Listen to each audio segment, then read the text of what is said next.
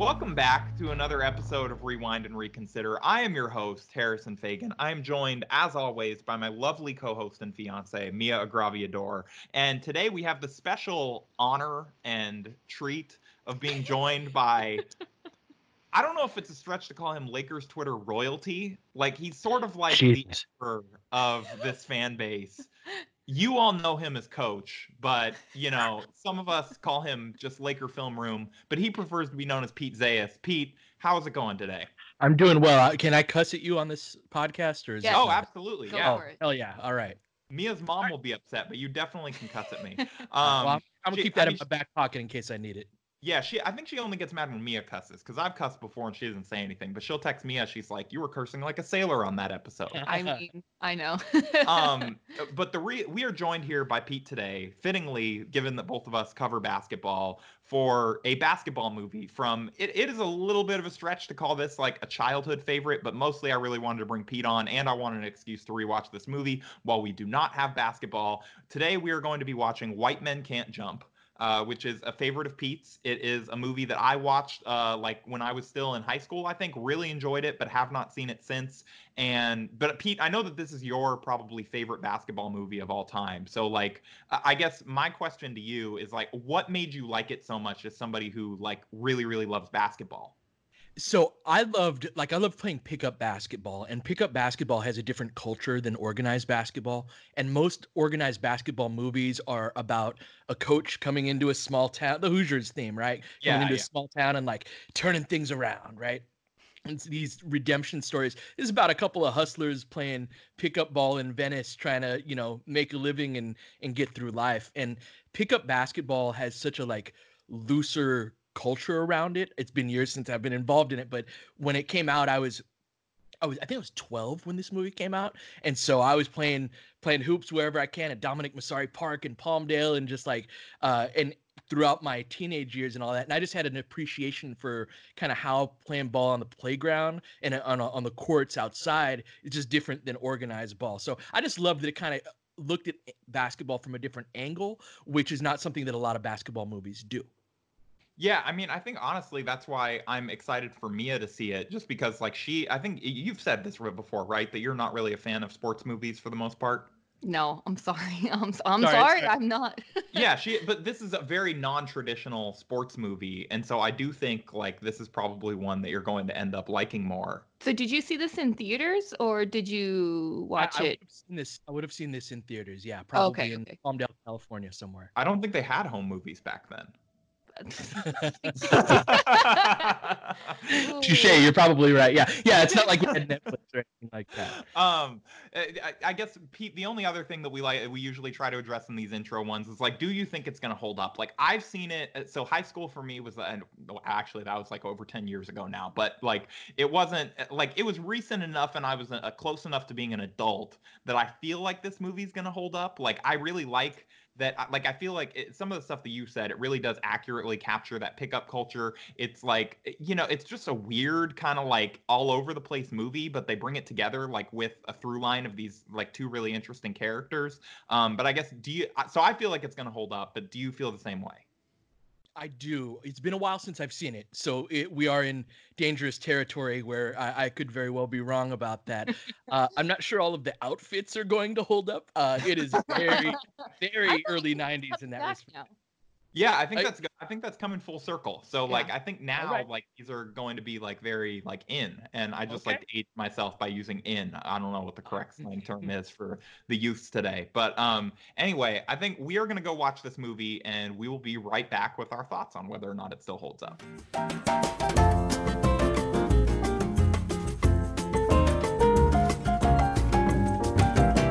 Okay, so we just watched White Men Can't Jump, all of us together, but not in the same room because we're practicing good social distancing.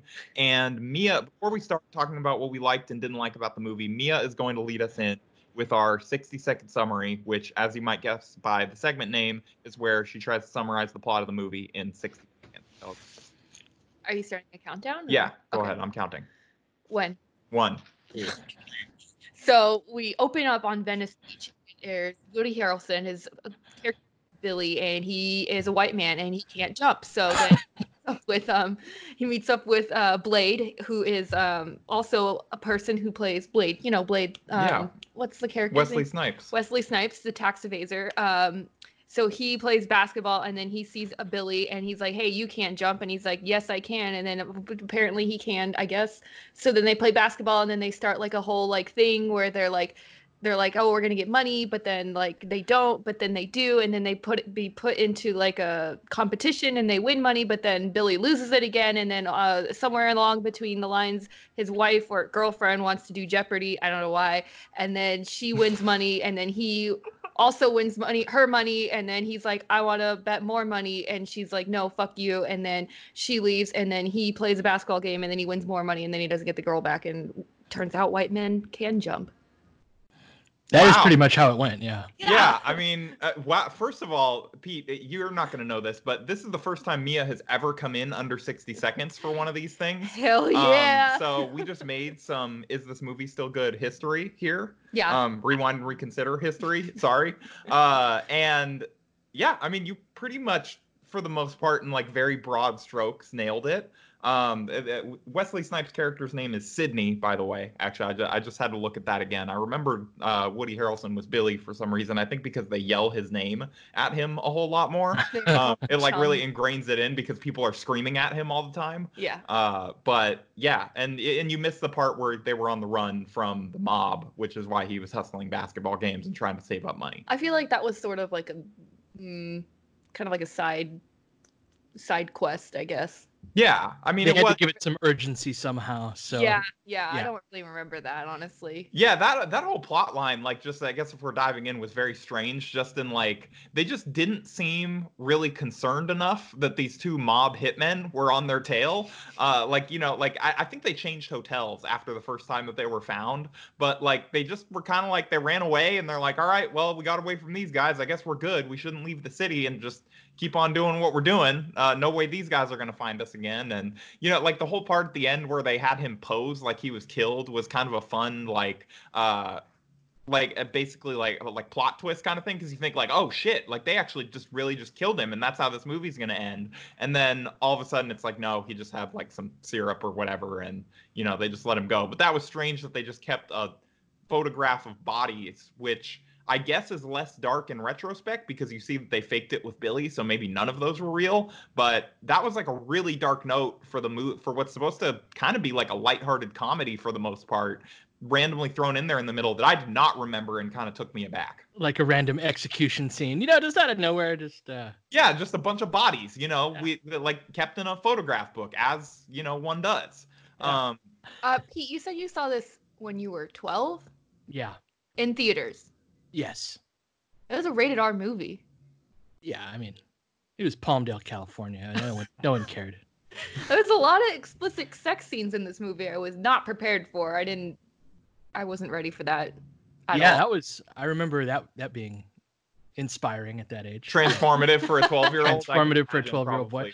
Rosie Perez is Puerto Rican, you know, and as I am half Puerto Rican, so I was like, oh, I know a few women like her, but yeah. No, it was the sex scenes, Pete. What did you like about the movie? Bro, we are quarantined. It is yeah. It's funny. I like different things about the movie than I did when I was younger, right? Like I'd seen it again since I was 12, but like living in LA now, Venice Beach is just 5 minutes, 10 minutes from my place. Mm-hmm. And knowing, you know, and they've got a lot of the characters, like the dude who goes around on the roller skates with the guitar, and he's been there for years. Like a lot of the characters, the singing groups, and just like the Venice, the courts out there are very legendary in pickup ball. I was watching it, like the last time I watched it, I wasn't doing LFR, and like the basketball scenes in basketball movies are so freaking bad. Yeah. And I just wanted to like vent about that a little bit. It's like, hire somebody. I read in the Wikipedia that they hired Bob Lanier, the Hall of Famer from the Detroit Pistons, but like it's so bad. And like you really have to suspend reality when he's out there. Like Raymond is played by Marcus Johnson, the guy who goes to hold up the liquor store, right? And like he was a all-star caliber NBA player. and who had just retired a couple years before the movie had been released. And his son Josiah Johnson is an NBA Twitter legend, makes all those. Oh, I did not realize that. Yeah, Okay, I did not. I mean, that's such a common last name. I would not have made that connection. I didn't know that. That's cool. Yeah, Yeah, I didn't know either. That's one of his sons, and Josiah is great. He did the Legends of Chamberlain's Heights. Legend of Heights. Yeah, he's great. Anyway, watching like actors play basketball, although from that respect, like Snipes and Harrelson are pretty good, like all things considered. They've got, like, you have to suspend reality to think they're going to beat Marcus Johnson 2-on-1, much less 2-on-2. But like they were okay, but the other actors were so bad. And then so much of the scenes were like Yo Mama jokes. And like, look, I love a good Yo Mama joke as much as anyone, as Harrison of all people can attest. But like, it was just so like, who freaking wrote these? But there were some scenes where like it was very, very pick up basketball. Like when you get pissed off at a guy and you're like checking the ball up top and you're just like passing the ball back and forth to each other. Yeah, that was funny. You're like, fuck you, no, fuck you, no, fuck you. Like that actually happens in pickup games. But like everyone's stopping to tell lame Yo Mama jokes. I don't know, but still. Yeah. It's fun. It's a fun movie. I think it's very dated because I don't think a lot of people do Yo Mama jokes anymore. Other than Pete. Oh, other than Pete, I guess. But mine are a little more elaborate, at least. It's true. There's an elaborate setup in there. Yeah, you're very thoughtful in the way that you insult me using my mom. Thank you, Harrison. That means a lot. So I read there was a Entertainment Weekly article that I read, and apparently it turns out that when Wesley Snipes auditioned, he was literally not a good basketball player at all. And they only casted him because he just trash talked everyone every time he went out there. Even if he missed, he would trash talk someone. So that's why they got him. And then Woody Harrelson, I think, actually played basketball in college. So I think he was a somewhat decent player, better than Wesley Snipes, I think. Yeah, I remember reading that the scenes had to be, before doing this rewatch, that the scenes were a little selectively edited. And if you pay attention, like you can see that and so like there are a lot of scenes where Wesley Snipes, like he's dribbling the ball, but it's not in frame because like they don't want to show you what him dribbling the ball actually right, looks he's like fumbling it around. Yeah. And like to his credit, he actually had like a couple, like he had a behind the back move at one point that I was like, oh, that was actually really well executed for someone that they're all saying was not good at basketball. But you know, like I guess he must have gotten better throughout the training process for this movie. But I do remember reading a quote where somebody said like, you know, just getting him to like perform some of the scenes was a nightmare because he just wasn't good at basketball. Yeah. And that Woody Harrelson was actually all right, like as you met, which if he played in college, which I didn't know, that would actually explain that. I think one of the things, like going back to kind of what you were saying, Pete, like that was also one of the things that I really appreciated about the movie. Like aside from the Yo Mama jokes, like a little bit of some of the dated dialogue and insults and things like that we just don't use anymore, which is like pretty much all movies fall prey to something like that. Like I thought that though it captured the essence of pickup basketball really well, and like a lot of the nuances of like why people get into fights and the way that they fight during these games, like constantly arguing over the score. Like that was like you have never played in a pickup game. You've never argued like been like, how much do we have? And the person tells you and you're like, no, fuck you. We have 10, not 9. Right. And then all of a sudden it's like, okay, never mind. No. We have 9. We have 9. We'll take the ball out. We'll just beat you. Or it up top, like eventually, like if you can't get it settled. They didn't have a scene like this in the movie, except for the first one where they're taking 5 shots from the top of the key. That's how those arguments would get settled, right? Is like if you didn't decide on the score, all right, shoot for it. And you know, if you made it, it was you won. If you missed it, then the other guy got the score that he wanted. But yes, that's 100%. And also just eventually getting to the point sometimes where you'd be like, all right, you're going to cheat. All right, fine. We got 8 then. We got 8 and we'll still beat you. Right. Like you're refusing to let them give you the score that you originally wanted because now you've gotten competitive and you're like, all right, like you want to try that? Like now I'm going to beat you. Like, all right, I'll beat you anyway.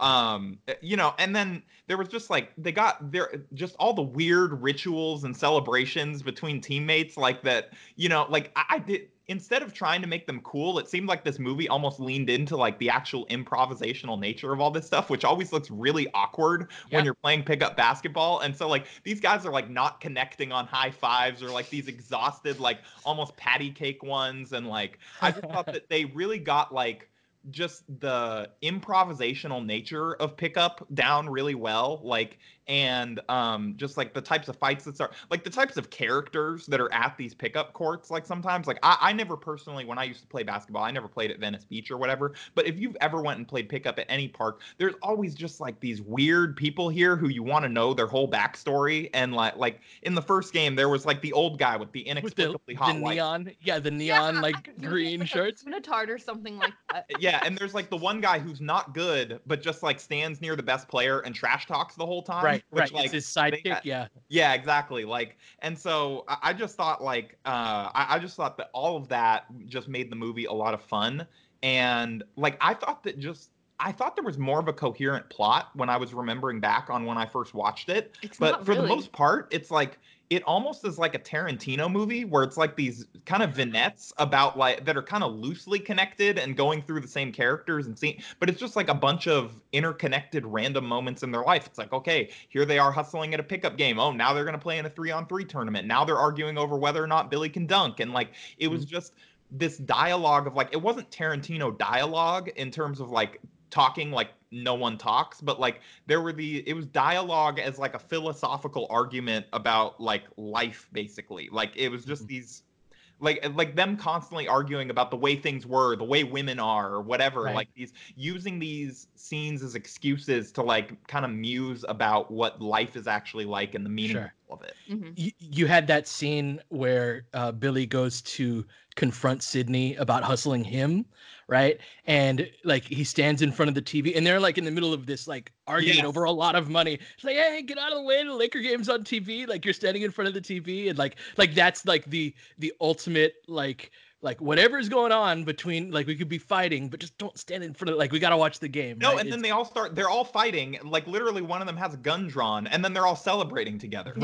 Right. Like it was very like, this is how guys communicate, almost like not to that like obviously my it was friends don't exaggerated. pull guns on each other, but it's like you can be arguing over something stupid during a Laker game with your friends or your brothers or whatever, and then all of a sudden they hit a huge three and like everybody's celebrating and hugging, and then you go right back to fighting. It's like this very weird, like sports can bring us together but only so much, like, and I thought they got a lot of those dynamics down really well.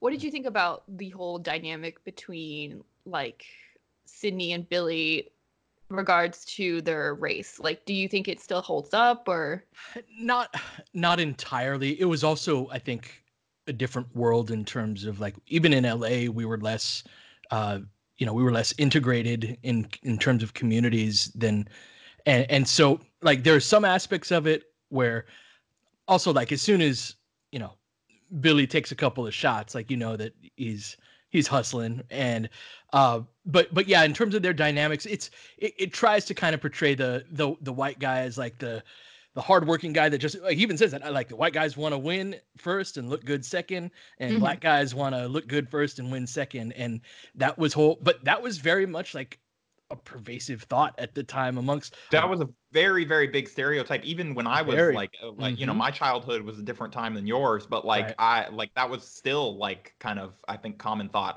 in a lot of places. Yeah, I find it interesting that this movie kind of flips, because you usually have sports movies where it's like the white guy is going in and like, being the white savior basically. But this seems kind of flipped a little bit. Not even flip. It's just kind of they're kind of on the same level. There's no kind of, no one's better than the other. Yeah, no, it's not this like it's different than most sports movies, because it's not this like win one for the Gipper, like we're all going to rally around this like team of underdogs, whatever. It's like two guys who are really good at pickup basketball trying to hustle people and like arguing and fighting along the way. One happens to be black. Like it doesn't really matter to them, but like on the outside, that's how they get the money, right? Because everyone underestimates Woody Harrelson or whatever.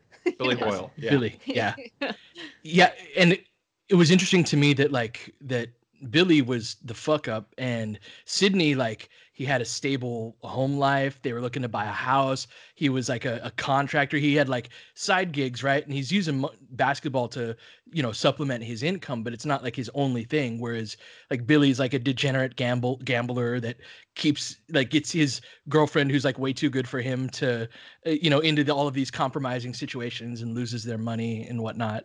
So yeah, that dynamic was interesting to me. And they kind of play with that expectation a little bit, where like the first scene is Billy hustling Sydney. Mhm. And like he seems like kind of this like, first he comes in as a cornball, but then he starts like as the movie goes on, he's like he shows that he's really this relentless trash talker, but he's Yeah. playing up his appearance to look nerdy so that he can hustle people. But like so you think it's like going to be that he's teaching like Sydney almost like how to hustle type thing and whatever, and they kind of flip that expectation on its head, where like really it's Sydney who, like you said, has everything together and ends up really kind of being the one that's like trying to get Billy and like help him have his life together. Like the only reason that Sydney becomes desperate to go play in that last pickup game for money at the end is that like his house gets robbed, and like that's not his fault. Like he just, his house got robbed. Right. And so whereas Billy is just like constantly gambling on things because he can't stop. And like I do think that the movie kind of selectively wrote him dumber as it went along. Like Sure. it seemed like he was smarter at the beginning,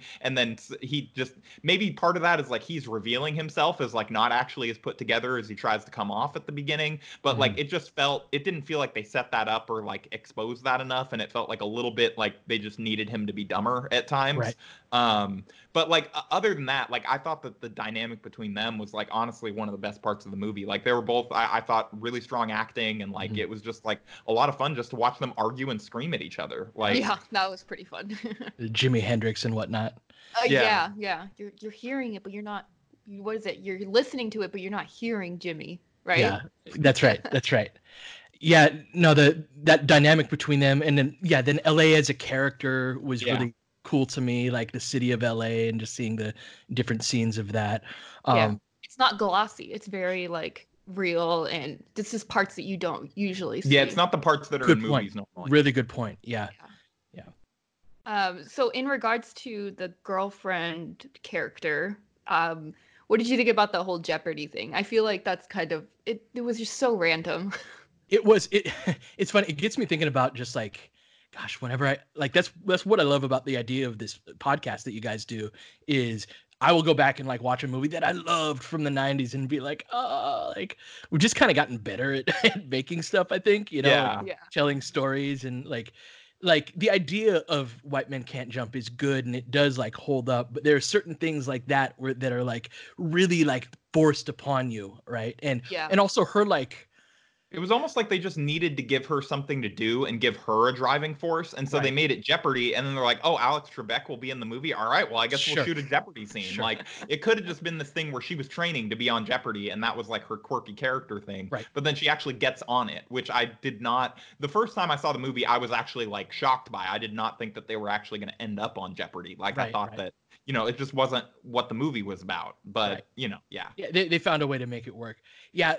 So that was kind of forced for sure, the Jeopardy thing. There's also like, it's also a period where Latin women especially were not particularly well portrayed, and watching it all these years later, like they play up her nagging Puerto Rican woman persona like a lot, and I even in reading the description of the movie, it talks about his motor mouth girlfriend. I'm like, what's that? Like, it's like I think it's a stereotype. But at the same time, I do think that it was progressive in some ways in portraying her as like actually really intelligent and like sticking up for herself in the end. Like, and like, she won all this money and like they have this good life and they're like getting along. And then the first time somebody comes up and offers him a chance to gamble, he's still like, well, I got to go do it. Mm-hmm. Like it's one thing, like, you said you owed this guy, but like that doesn't have to be the way that you pay him back. And it's you're basically giving into something that forced you to run across the country and hustle basketball games to try and get out of it. You get out of paying these guys, and then you want to immediately go right back to gambling. Yeah, I like the part that she left his ass. Like I was really surprised. And she stayed left. Yeah. Yeah, and I thought she was gonna come back and be like, oh no, like nope, she's gone.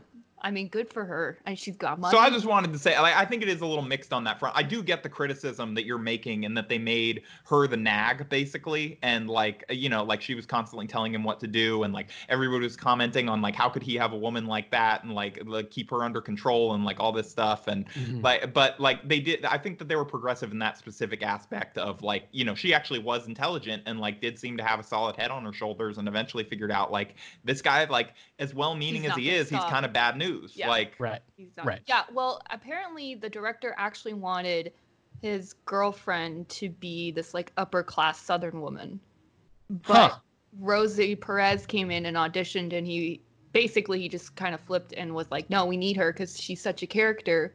Let's just make her who she is now. So that's cool. That's really cool. Yeah, that's interesting. And it was interesting that he had it was an interracial relationship too. I don't think you see that as much. Definitely not in the like 90s movies. Exactly. Yeah. Yeah, that was my parents. It was flipped. It was a white woman and a Puerto Rican man. But yeah, didn't see a lot of that in the 90s for sure. Yeah. So I mean, props to that, I guess. But yeah, her whole character was just kind of like, I don't think they like took her too seriously. No. She was more for just comedy.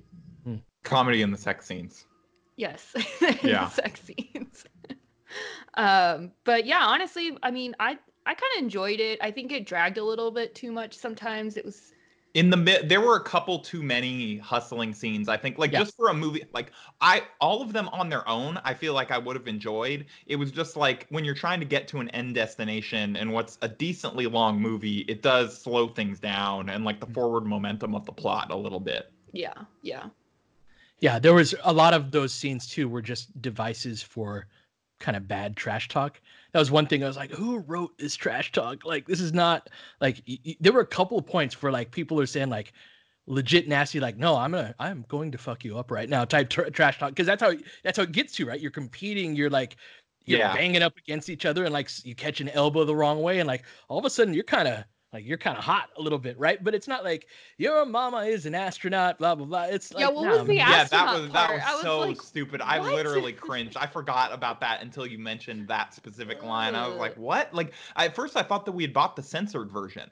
And I was like, what did they, like a dubbed version? And I was like, what did they, and then all of a sudden they start dropping F-bombs and I'm like, oh no, that was the actual because sometimes in dubbed movies they'll throw random words in there that make no sense, but it's just like they can't say asshole or something like that. So I remember that sounded like old white guys were writing trash talk scenes. Yes. And like they'd never played pickup basketball or they did in the 60s or something. Cause like that's something that like my father's generation would say, your mother is an astronaut, right? Like that's some devastating burn, right? But even in the 90s, like if you said your mother is an astronaut, like it would have been like, what? You okay? Like I'm not even mad. Just like what was that? Successful. Yeah, exactly. I like that one scene though where the guy, what's the guy with the gun that goes and robs the convenience store? That was hilarious that he walked in there and he was going to rob the convenience store. And the guy's like, take off your ski mask. I know that's 6 you. foot, dog. Like, I know who you are. And then he sells him the gun to get the money and then goes back. I'm going to go get my other gun and I'm going to shoot everybody. And like that scene kills me every single time. And that's Marcus Johnson. That's Marcus Johnson. And like that to me is one of the better like non-actor, like athlete cameos, because he's legitimately really good in that scene, and it's a really memorable. I honestly did not know that he was an NBA player. Like in that, like watching that scene right now, I just thought he was a tall guy, and like that actually makes sense. But like a 3-time All-Star, averaged like 20 points a game over like 10 seasons. Yeah, really, really good player. Right. Killed that scene. I wonder if he had any more acting jobs after that. I'm not sure. He was. I actually met him a few years back. He was in L.A. He went to Crenshaw High School. So that's actually another thing that I liked about the movie is a few of the people that were in it were like L.A. like playground ballers, or Marcus Johnson, who went to school at Crenshaw High School, went to college at UCLA. You know, like there was a lot of like LA basketball type ties, and LA's got a great story basketball wise that I thought was really cool. But yeah, I don't know if he did more acting beyond that, but he was just super impressive in that role. Yeah, definitely. Actually, speaking of athletes and being actors, apparently this movie, they wanted to remake it with Blake Griffin. Griffin.